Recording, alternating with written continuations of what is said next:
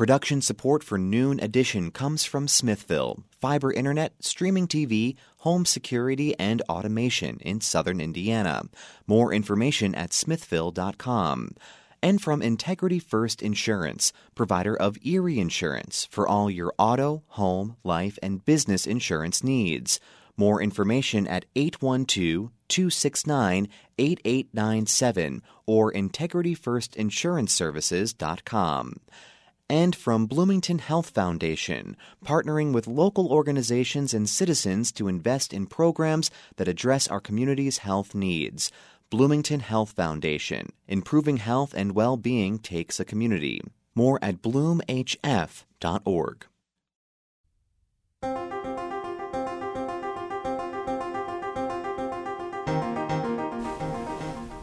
Welcome to Noon Edition. I'm your host, Bob Zaltsberg, and today we're talking with our guests about the new UN Climate Report. We have three guests with us today. Two are in the studio, and one is joining us by Zoom. We have Jessica O'Reilly, a Hamilton Lugar School of Global and International Studies Associate Professor. Ben Inskeep is joining us by Zoom. He is with the O'Neill School of Public and Environmental Affairs. He is an adjunct instructor there, and he's also program director of the Citizens Action Coalition. And Michaela Bonney is the director of Sustain IU. If you want to join us on the program, there are multiple ways since we're back in the studio. You can follow us on Twitter at Noon Edition. Send us questions there. You can send us questions to our email account, news@indianapublicmedia.org, and you can also join us on the air by calling in 812-855-0811 in Bloomington. So if we could start with Jesse O'Reilly, if you can talk to us a little bit about what's different. We've been talking about these issues for many years, as you know. We've made maybe a little bit of progress. Now there's this report out. It seems like a very sobering report. What's new in the report? Great. Thank you, Bob, for this question. Thank you for having me. I'm really happy to be here talking about this, even though it is a grave issue. So the report that we're talking about is the sixth assessment report of the Intergovernmental Panel on Climate Change. They are the working group, is the third working group, and they're the group that focus on mitigation or solutions. We've gotten a couple other IPCC reports since last summer that have been explaining the physical science to us, that climate change is real, it's happening now, it's caused by people, it's going to get worse. Working Group 2 looks at the impacts and what we need to do to adapt and what this means for people and ecosystems in terms of risk and vulnerability. And then finally, this report that was released on Monday is how do we solve these problems that we've gotten ourselves into? A lot of this material we've heard before. It's about energy policy. It's about financial policy. To get that right on the international level is a key component, but not the only one, to solving climate change. What's new in the report is there is some good news, even though the report overall is not great news. One is that we all know about curves now after being in a pandemic for a couple of years. We actually are slowing the rate of emissions globally. And this is the first time we've seen this in an IPCC report. We are bending the curve, and that's due to some policies that have been in place approximately since the Paris Agreement globally, 2015. Also, there's been a 100-fold increase in electric vehicle adoption. There's been incredible reductions in price in batteries and in solar and adoption of that. So that's the good news. However, it looks like we have less time and less sort of room in the carbon budget than we previously thought, and that is just another call to action in a line of calls of action. This report says if we want to stay at or below 1.5 degrees Celsius, we need to peak carbon emissions in 2025. And so the decline that we need and the pace that we need to work at in terms of carbon emissions is almost going to take like a miraculous feat to get. So that's very concerning when we also look at the ambition. Another piece of this is that we can't stay below 1.5 or 2 without something called carbon dioxide removals. So these are technological approaches that exist, but they don't exist at sort of the industrial level scale that we need to reflect the temperature reductions in the models. So there is a lot of serious work ahead of us in terms of energy policy, in terms of financing this. And another interesting piece in the report, before I turn it back to you, Bob, is that for the first time, this report doesn't just look at supply side policy, but includes demand and things like culture change and behavior change. And so we see a lot more options for solutions in this report than we saw in their iteration in 5 or 6 years ago. And so this is things like thinking about diet, thinking about cultural shifts, how to consume less and how consumers can participate in solutions. A lot of times this problem is so big and it requires this top-level approach that consumers, or even if we don't want to call ourselves consumers, but private citizens may feel at loss about what to do. This report gives some ideas and insights on how to do that. Thank you. There's a lot to dive into there. I want to bring Ben Inskeep into the conversation. Ben is program director from the Citizens Action Coalition here in Indiana. So what do you draw from this report and the things that Jessica said about the report? What are the key things that the Citizens Action Coalition wants to work on? Well, thank you so much, Bob, and what a great introduction we've had into that report. The Citizens Action Coalition is Indiana's oldest and largest consumer and environmental advocacy organization. So climate change is something we are, acutely aware of and focused on addressing here in Indiana, and doing it in a way that's going to protect Hoosier consumers and make sure that folks will still have access to affordable energy and affordable energy bills as we make this transition here in our state. So some of my big takeaways from the report, definitely it kind of highlights the critical nature of the climate crisis, that it's going on today, but that we're not acting like it. We're not meeting those needs to reduce our emissions at the pace that's necessary to really stave off the worst impacts from it.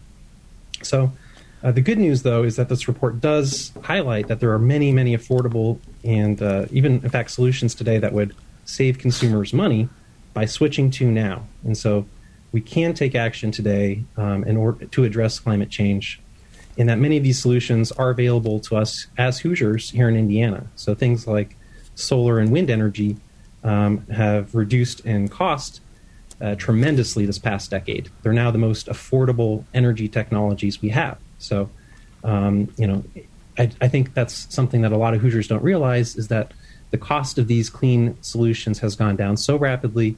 It's now more affordable than your traditional fossil fuel energy resources like coal and natural gas. So there's a tremendous opportunity to switch to clean energy. And there's also a big opportunity for consumers to save money in this process by adopting energy efficiency solutions.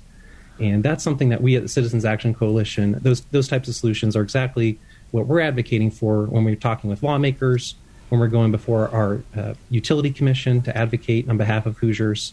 We're looking for those opportunities that are going to address the climate crisis while saving customers money.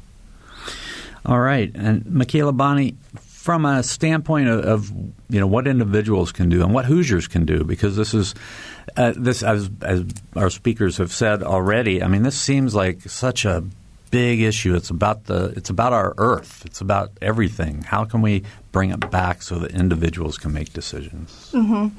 It is a big issue, and I think what is highlighted from the recent IPCC report is that because it's so big, although individual actions are important, we really need to move beyond that at this point in order to get warming to be within a livable parameters for us. So at this point, we're really needing commercial entities, municipalities, governments. We really need policy. And the way that we go about that, Bob, here at IU in sustainability, we follow what's called the carbon reduction hierarchy. So step one is just avoiding emissions. So preventing some type of action from taking place. So if we think of each of us driving in our cars, this is something that we can do, but it needs to take place at a little larger level. So step one is avoiding, so that would be walking or biking instead. Step two would be reducing emissions, so having a more efficient vehicle. Step three would be substituting, so that's transitioning from a fossil fuel to a renewable fuel. And then that final step, as Jesse referenced earlier, is CO2 removal. So sequestering or drawing down the carbon that would be associated with perhaps an electric car that runs on renewable energy. So following that reduction hierarchy is something that each of us can do, but we're now looking towards commercial entities and policy to also follow those steps. Okay, so give me sort of an example on the ground. So I'm an individual. You talked about things I can do. So how does that look for me, or how does it look for you personally? Sure, yeah. One of the biggest things that we can do right now is small tweaks to our diet. I think when we think about solving the carbon crisis, we have this image in our head of a vegan that's biking to work every day. And what the science tells us is that even small tweaks to our eating habits, eating a little bit less meat, and when you do eat meat, transitioning to something smaller. So a chicken creates calories for us more efficiently than cows do. So really thinking about perhaps red meat as a special occasion. This is a cheeseburger that you have on the 4th of July. I love cheeseburgers. This is a hot dog that you have at a ball game. It's a steak you have on Valentine's Day. But for the remainder of your year, really modifying small actions like that can make a big difference. Mm-hmm. Okay. We have our first caller. Let me give the numbers again and our contact information again. 812-855-0811 in Bloomington. If you're outside of Bloomington, 877-285-9348. You can also send us your questions to news@indianapublicmedia.org. And you can follow us on Twitter at Noon Edition. And I believe this is Valerie on the phone, and she has a question for Ben. Yeah. First of all, thank you for being back in the studio where you can take phone calls, because there is no internet access where I live in Owen County. So this is the first time in a while that I've been able to participate. My question is regarding, is there any hope of anybody ever trying to regulate the propane or LP gas industry? It's my understanding that they are not regulated by anyone, and all of the companies that I have dealt with in my 45 years of being out in the country seem to have no concern at all for the planet. In other words, most of their policies are set up to favor people who use more gas. In other words, if you use above a certain amount of gas per year, you don't have to pay what is sometimes a very exorbitant tank rental. The company I have now has a reasonable tank rental for everybody, but I've come to find out that their pricing is based on how much gas you use. In other words, the more gas you use, the cheaper per gallon you pay. And, this just outrages me. And their only concern seems to be maximum profit, and I believe they are unregulated. And is there any hope of somehow getting them on the program to trying to make their profits somehow a little bit geared toward trying to save the planet? Let's go to Ben first. Ben? Well, thank you so much for your question. That, really highlights, I think, another way citizens can get involved and take action. And we invite everybody, all Hoosiers, to get involved in this issue, because it does affect you through exactly this type of way, through your access to energy and the affordability of it, and the sometimes backwards policies that are in place that do things like encourage more use as opposed to encouraging wise conservation. So yes, we are actively engaged before our regulators and before our lawmakers to lobby and to advocate for wise policies, such as the type of policies you're describing, where we're For example, when it comes to how rates are set, making sure that those rates are set in a way that's going to encourage things like energy efficiency and wise use, ensure that customers have access to energy and affordable bills, and that are going to hold the special interests their feet to the fire. The fossil fuel companies and the utilities in our state are actually some of the folks that are blocking progress and that are blocking the policies we need to take action. And so the Citizens Action Coalition has been fighting against these interests for many decades, and it's definitely an uphill battle, but we really appreciate all the citizens that get involved and that care about these issues. And I think that's maybe another way that citizens can take action on climate. It doesn't have to just be your own personal carbon footprint. It can also be taking action on politics and holding your politicians accountable for how they vote, for the policies they're promoting, and what their priorities are. Ben, there's been a lot of movement in the policies on rooftop solar, and I know the CAC was involved in that. Where do we stand now? I'm so glad you asked that question. I was involved in 4 out of 5 of those cases before our Indiana Utility Regulatory Commission. So where we currently stand on rooftop solar is that come July 1st of this year, there's going to be a major change in how folks get credited for any extra solar energy from the rooftop that they send back to the grid. And unfortunately, there's not a lot of clarity at this moment in time because of the way that the law that had implemented this was implemented by our utility commission, and a subsequent court case kind of threw out the way that our utility commission had interpreted that law. And so right now, the case is pending. They've asked the Supreme Court of the state to hear that case. And so we're kind of in a wait-and-see pattern right now to see what the resolution is and how customers are going to be compensated come July 1st. So first of all, I would encourage folks, if they are interested in rooftop solar, if they can go solar before July 1st, now is the time to do it. I myself, in fact, am a new rooftop solar customer, so I just had my system installed a few weeks ago. And then, we're definitely paying attention and closely involved in these cases to advocate for smart rooftop solar policy so that we can continue to have Hoosiers going solar.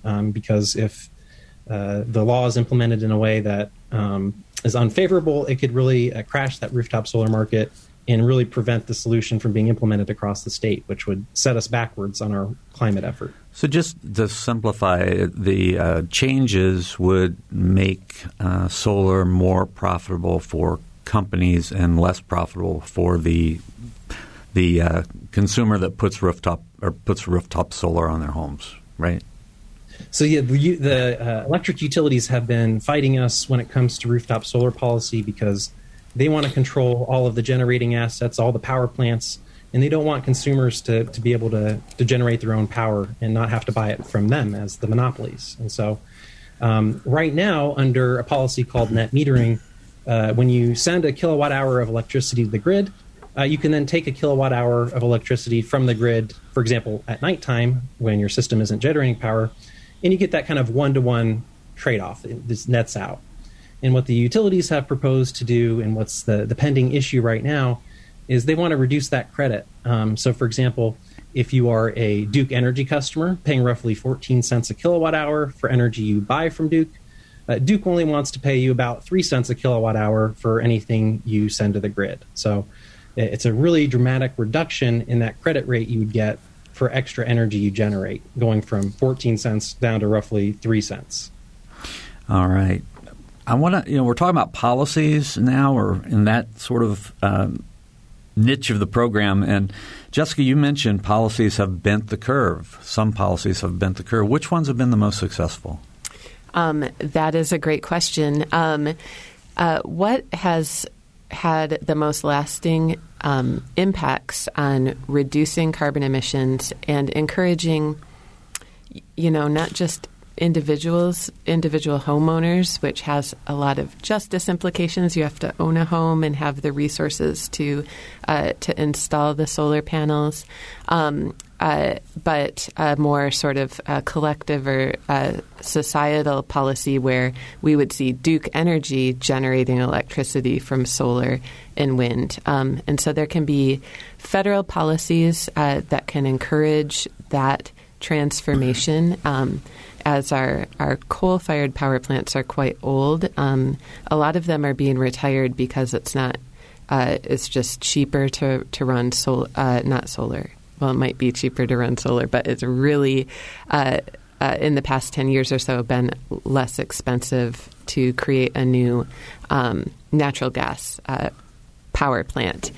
So if there could be policies that incentivized creating sort of municipal solar, or wind farms where it wasn't individual consumers shouldering the entire burden of getting these onto rooftops, but instead a more dispersed effort.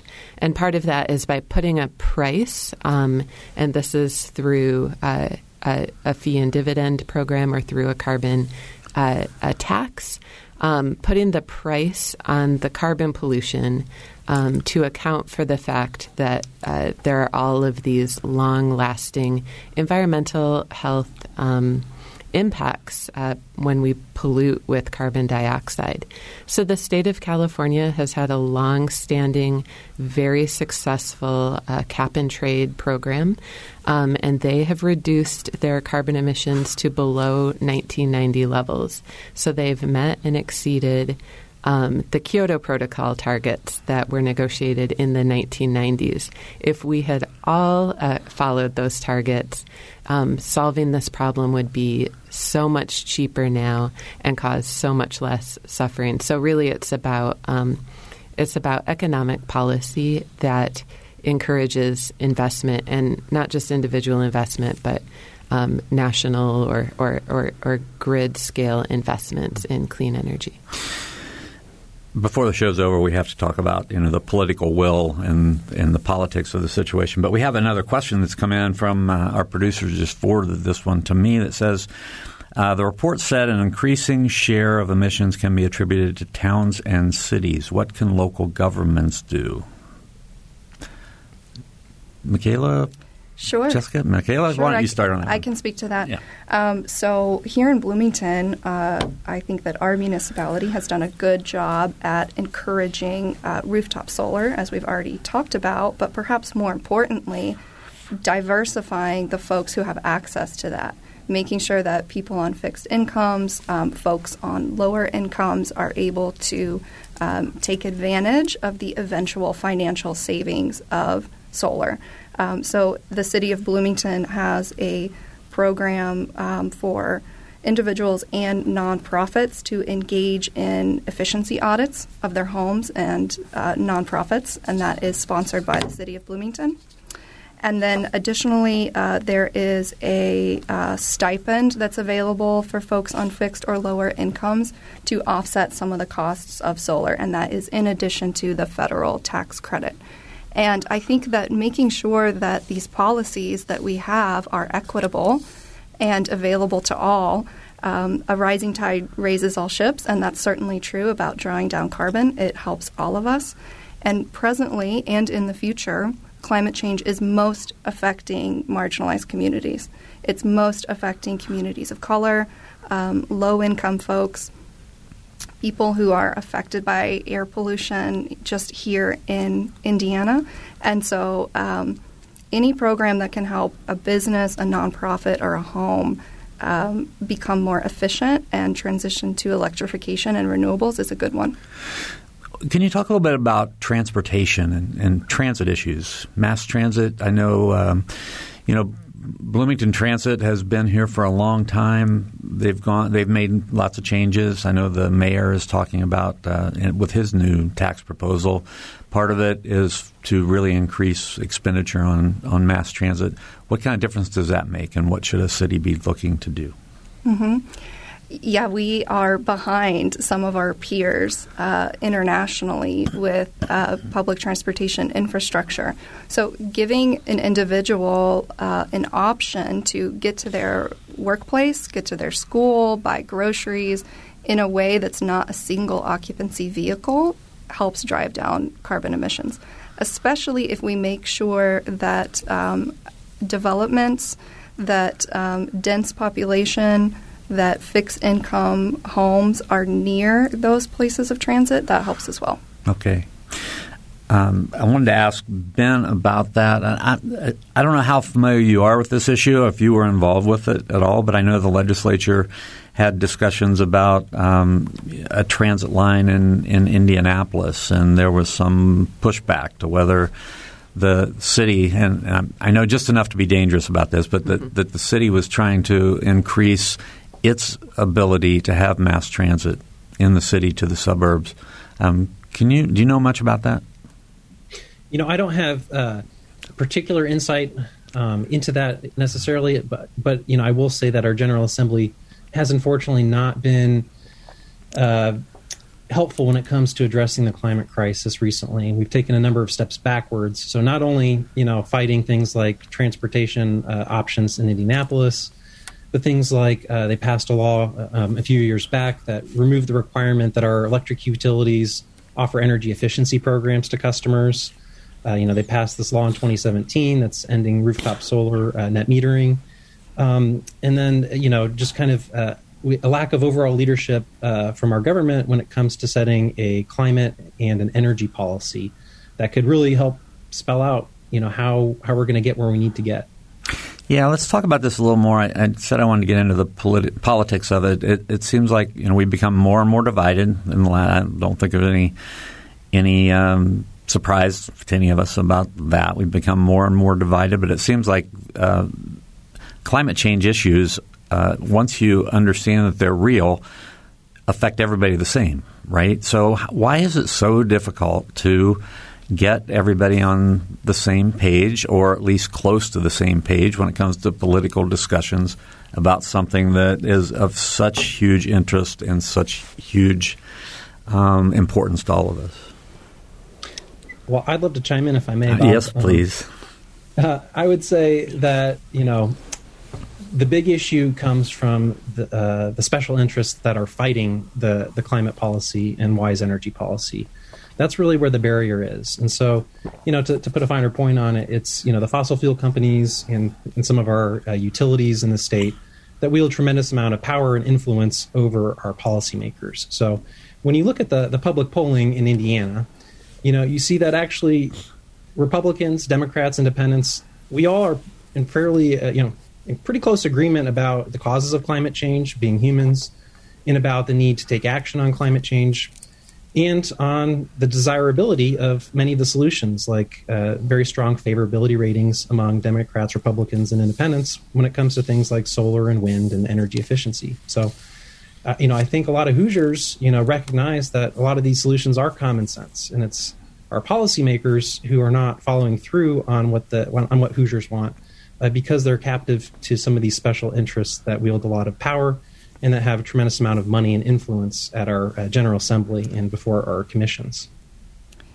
And if I could just add respectfully, I certainly understand the sentiment of the statement, but I do not think that climate change is affecting everybody equally. And so, as Ben referenced, there are folks with a vested interest to continue to sell fossil fuels. And then there's people like me, middle income, middle of America. If it gets hotter, I'll just turn up my AC. How does it truly affect me? But that's really where we are seeing presently that marginalized communities are being more affected now. And historically, those folks don't have a seat at decision-making. So I think that trying to amplify those voices and those stories and get at policy that makes it makes the fossil fuel industry perhaps less lucrative, that seeks to put a price tag on some of the externalities of climate change, so that's health, that will help. Thank you so much for that answer. I appreciate it. Jessica, do you want to respond? Yes, I agree with what my colleagues have said, and I would recommend a documentary called Merchants of Doubt to sort of understand misinformation around climate change and the historical precedents of that. This issue can sometimes be turned into a culture's war issue, and that is, a well-funded effort to do that. And so when an issue gets heavily politically polarized, we should try to resist this. So there are solutions across the political spectrum to respond to this problem in front of us. There are conservative solutions. There are business oriented solutions, and then all the way up through some sort of more radical solutions on the left.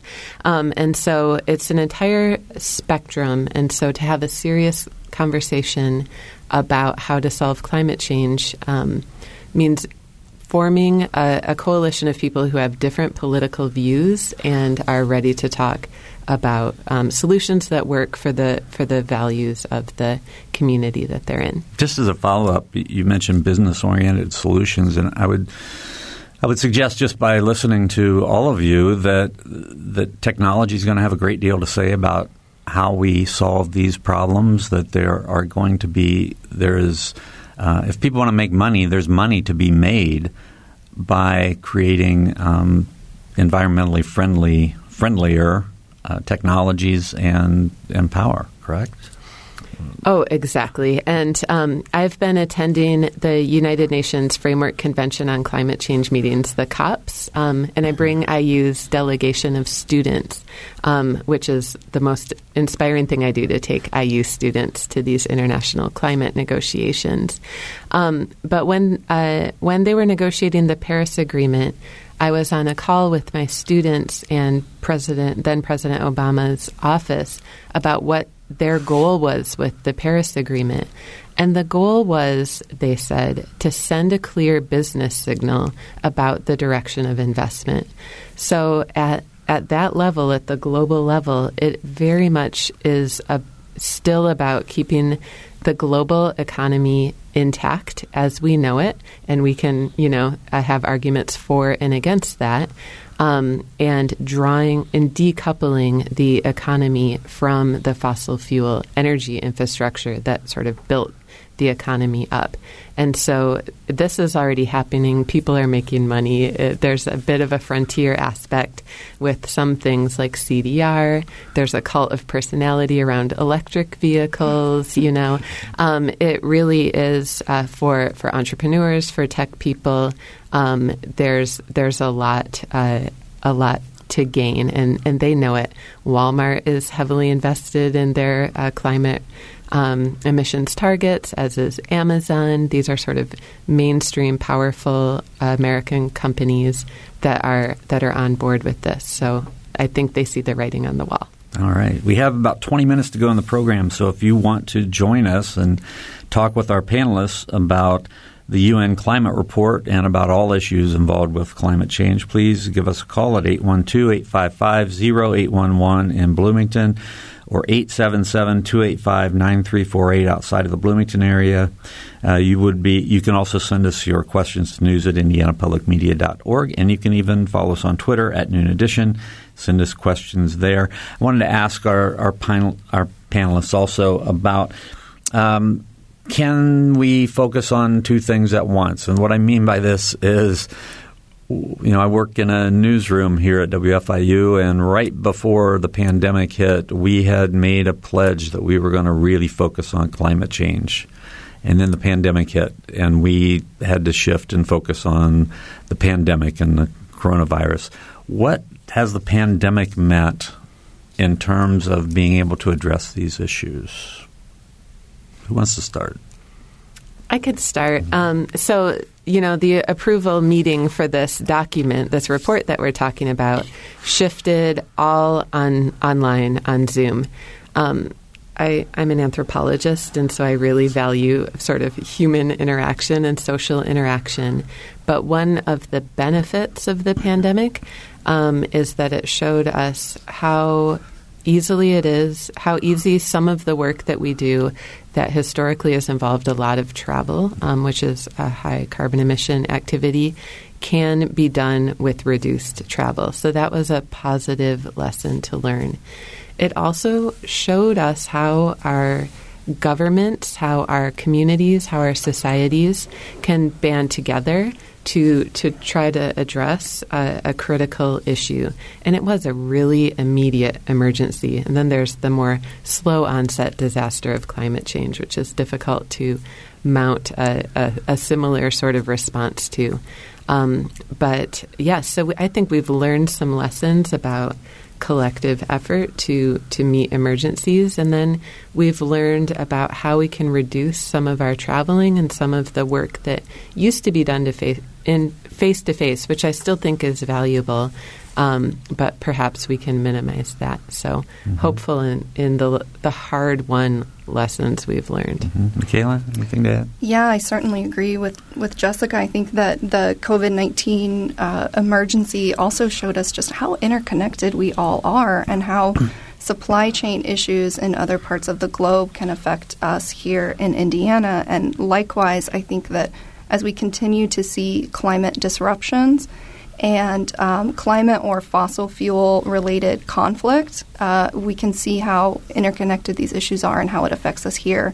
And actually, last fall, there was a joint comment from 250 medical journals, including The Lancet and the Journal of the American Medical Association, and they were jointly speaking on the health effects of climate change, actually, and that the way that climate change will affect us in the near future, they said, dwarfs that of COVID-19.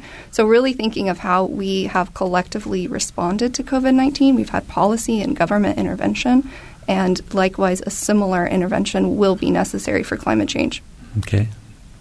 Ben, you want to add anything? Yeah, I think some great answers so far from my co-panelists here, but I would also just suggest it kind of shows us both the potential of our government to take swift and significant action in response to a crisis, and then also what can happen if the government, and other leaders don't take that action. So we saw, some pretty dramatic federal bills that were passed, including giving folks, direct subsidies to help them through the crisis period, when they're struggling financially.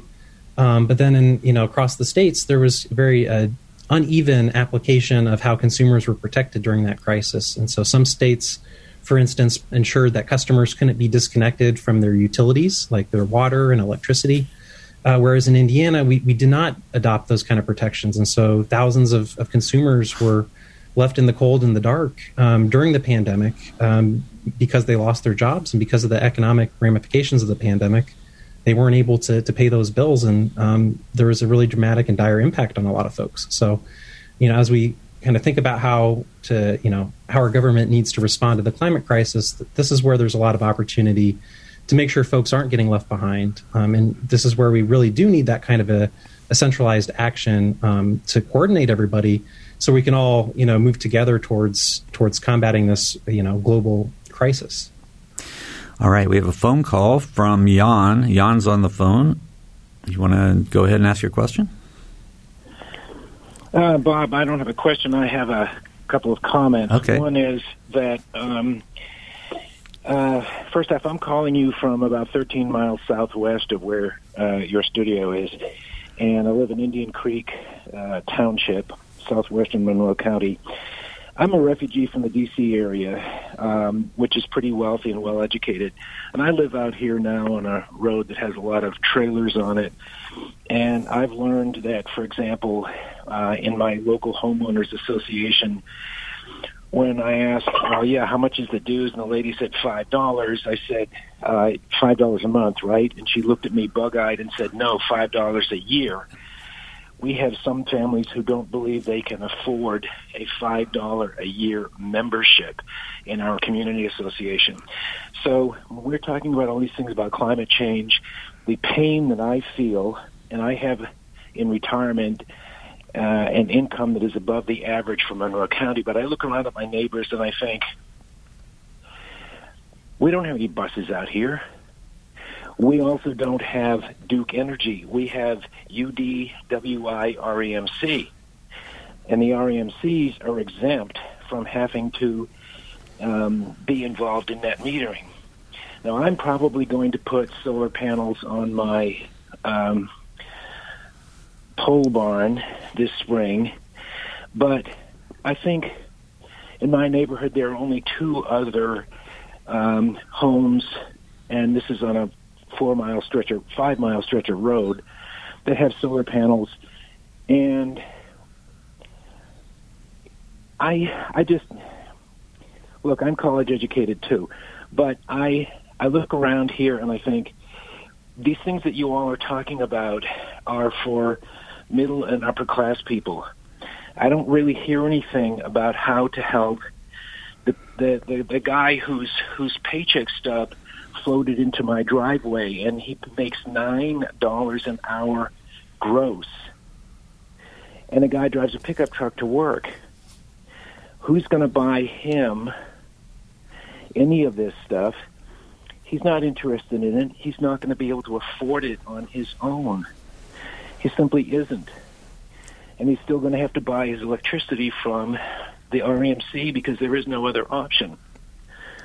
So I think we all are facing an enormous challenge, a cultural challenge. Even things like, what can individuals do? I see individuals sitting in their big V8 vehicles in the Kroger parking lot, thumbing their telephones, and the engine is running just to keep them warm or cooled.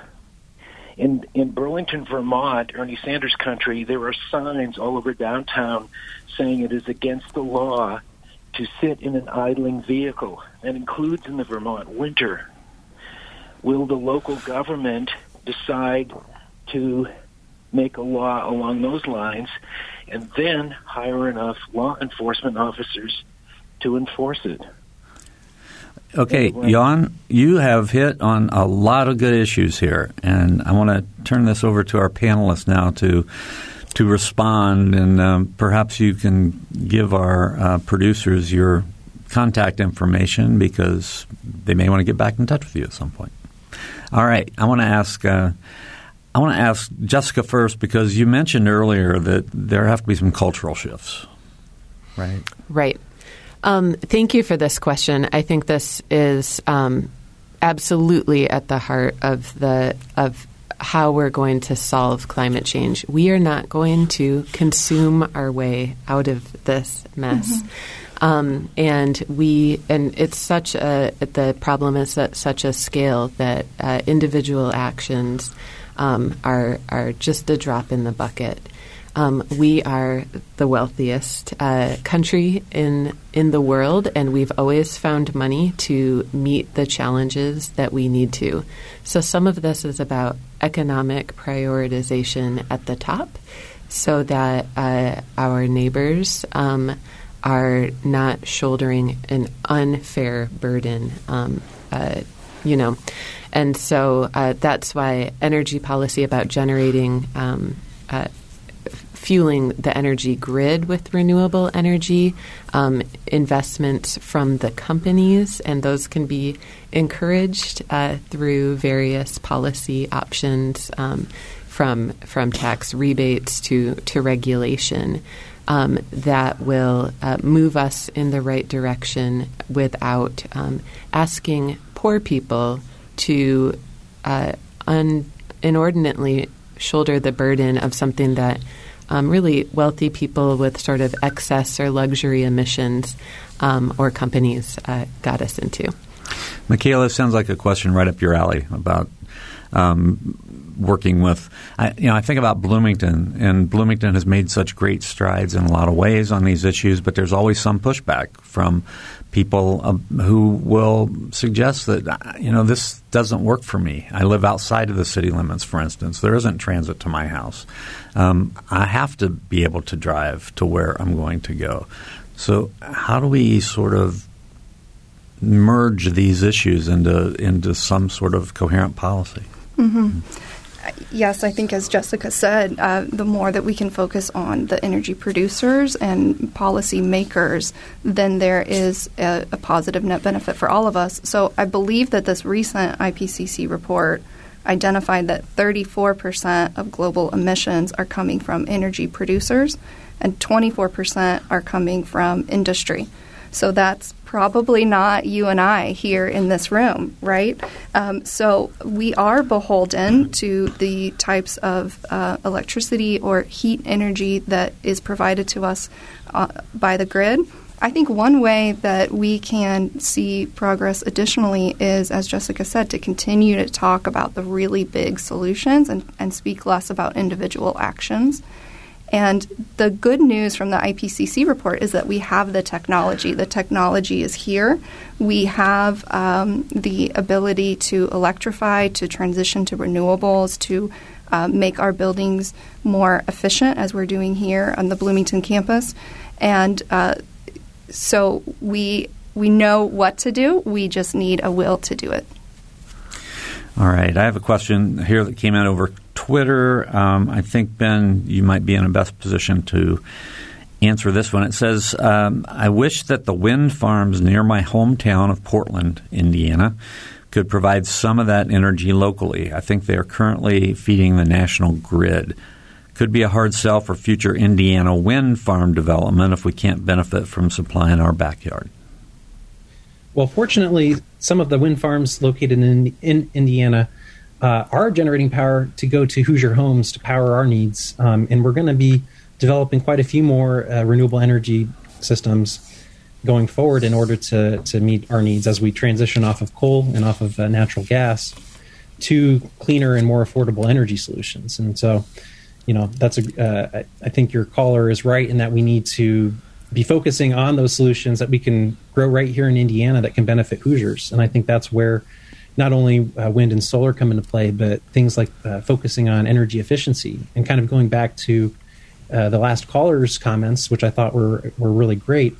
This is where the Citizens Action Coalition has been dedicating a lot of energy and a lot of our effort in the past years, because that is a huge opportunity to not only address the climate change, but help folks across the state, regardless of their situation financially, have a much more affordable and lower energy bill. And so, we're doing things like calling on the governor to create a utility affordability task force to make sure that Hoosiers are not paying high energy bills, to make sure that as we transition to cleaner solutions, that folks are not getting hit on their energy bills and not having unaffordable bills and having to choose between things like paying for their energy bill and paying for medicine or food for the month. So those issues are going to be really critical going forward because, we are going to need to make investments as a state to make this transition, but there are solutions to do it cost effectively. We only have about 4 minutes to go on the program. Ben, just to stick on that for just a second, good or bad, the legislature comes back every year, right? So what are you looking forward to for next year in terms of an issue that you really want to work on? Well, we're hopeful that our legislature will, recognize the, really high energy bills that folks have had to pay for the past year or two. Right now, we're seeing coal prices that are triple where they were a couple years ago. We're seeing gas prices more than double where they were a couple years ago. So Hoosiers are facing an extraordinary crisis when it comes to the costs that they're paying on their bills. And so this goes not only to the commodity prices of these fuels increasing, but our utilities also kind of gold-plating their systems, making a lot of unnecessary investments that get passed on to customers that aren't actually benefiting customers through things like improved reliability or a cleaner grid. And so we need our General Assembly to take action on this issue, specifically focusing on consumers and on ensuring that they're not going to be paying ever higher energy bills, making us a less competitive state, and at the end of the day, really harming consumers and their ability to afford energy. Michaela, in the last minute and a half I can give you, I'll give you a minute and a half too, Jessica, but what are your messages to our listeners out there? What do you hope they take away from this conversation today, and what do you hope they do?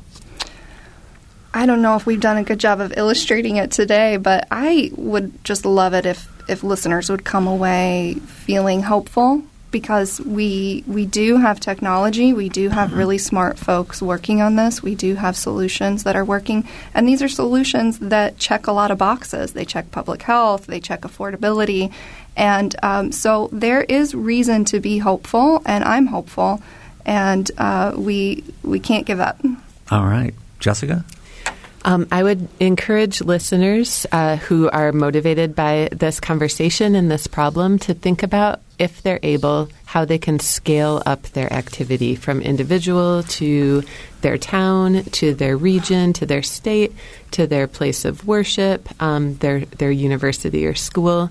What can they do to scale up efforts and make it more collective? Because that is what we need to do to make the impacts felt and hopefully bend this curve down even farther. And those of you who have extra time and extra money, please shoulder a little more so that for Jan's neighbors who don't have the time, perhaps to work on this problem, that they're picking up a share for other people too. Well, I think we have been fairly hopeful. I think that was a good summation of what's going on. One thing I took away from this is that I think everybody does have to continue to do their individual part, but at the same time, we've got, as you said, you just used the term scale up. It's got to be more. There's got to be more policy decisions made that are going to help get us out of this situation or mitigate the situation in the short term and perhaps solve it in the long term. So I appreciate all three of you being here with us today. Our guests were Jessica O'Reilly from the Hamilton Lugar School of Global and International Studies, Ben Inskeep from the Citizens Action Coalition and adjunct instructor at Indiana University, and Michaela Bonney from Sustain IU. For our producers, Holden Abshire and Benta Boutier, for engineer Mike Pashkash, I'm Bob Salzberg. Thanks for listening. Production support for Noon Edition comes from Smithville, fiber internet, streaming TV, home security, and automation in southern Indiana. More information at smithville.com. And from Integrity First Insurance, provider of Erie Insurance for all your auto, home, life, and business insurance needs. More information at 812-269-8897 or integrityfirstinsuranceservices.com. And from Bloomington Health Foundation, partnering with local organizations and citizens to invest in programs that address our community's health needs. Bloomington Health Foundation. Improving health and well-being takes a community. More at bloomhf.org.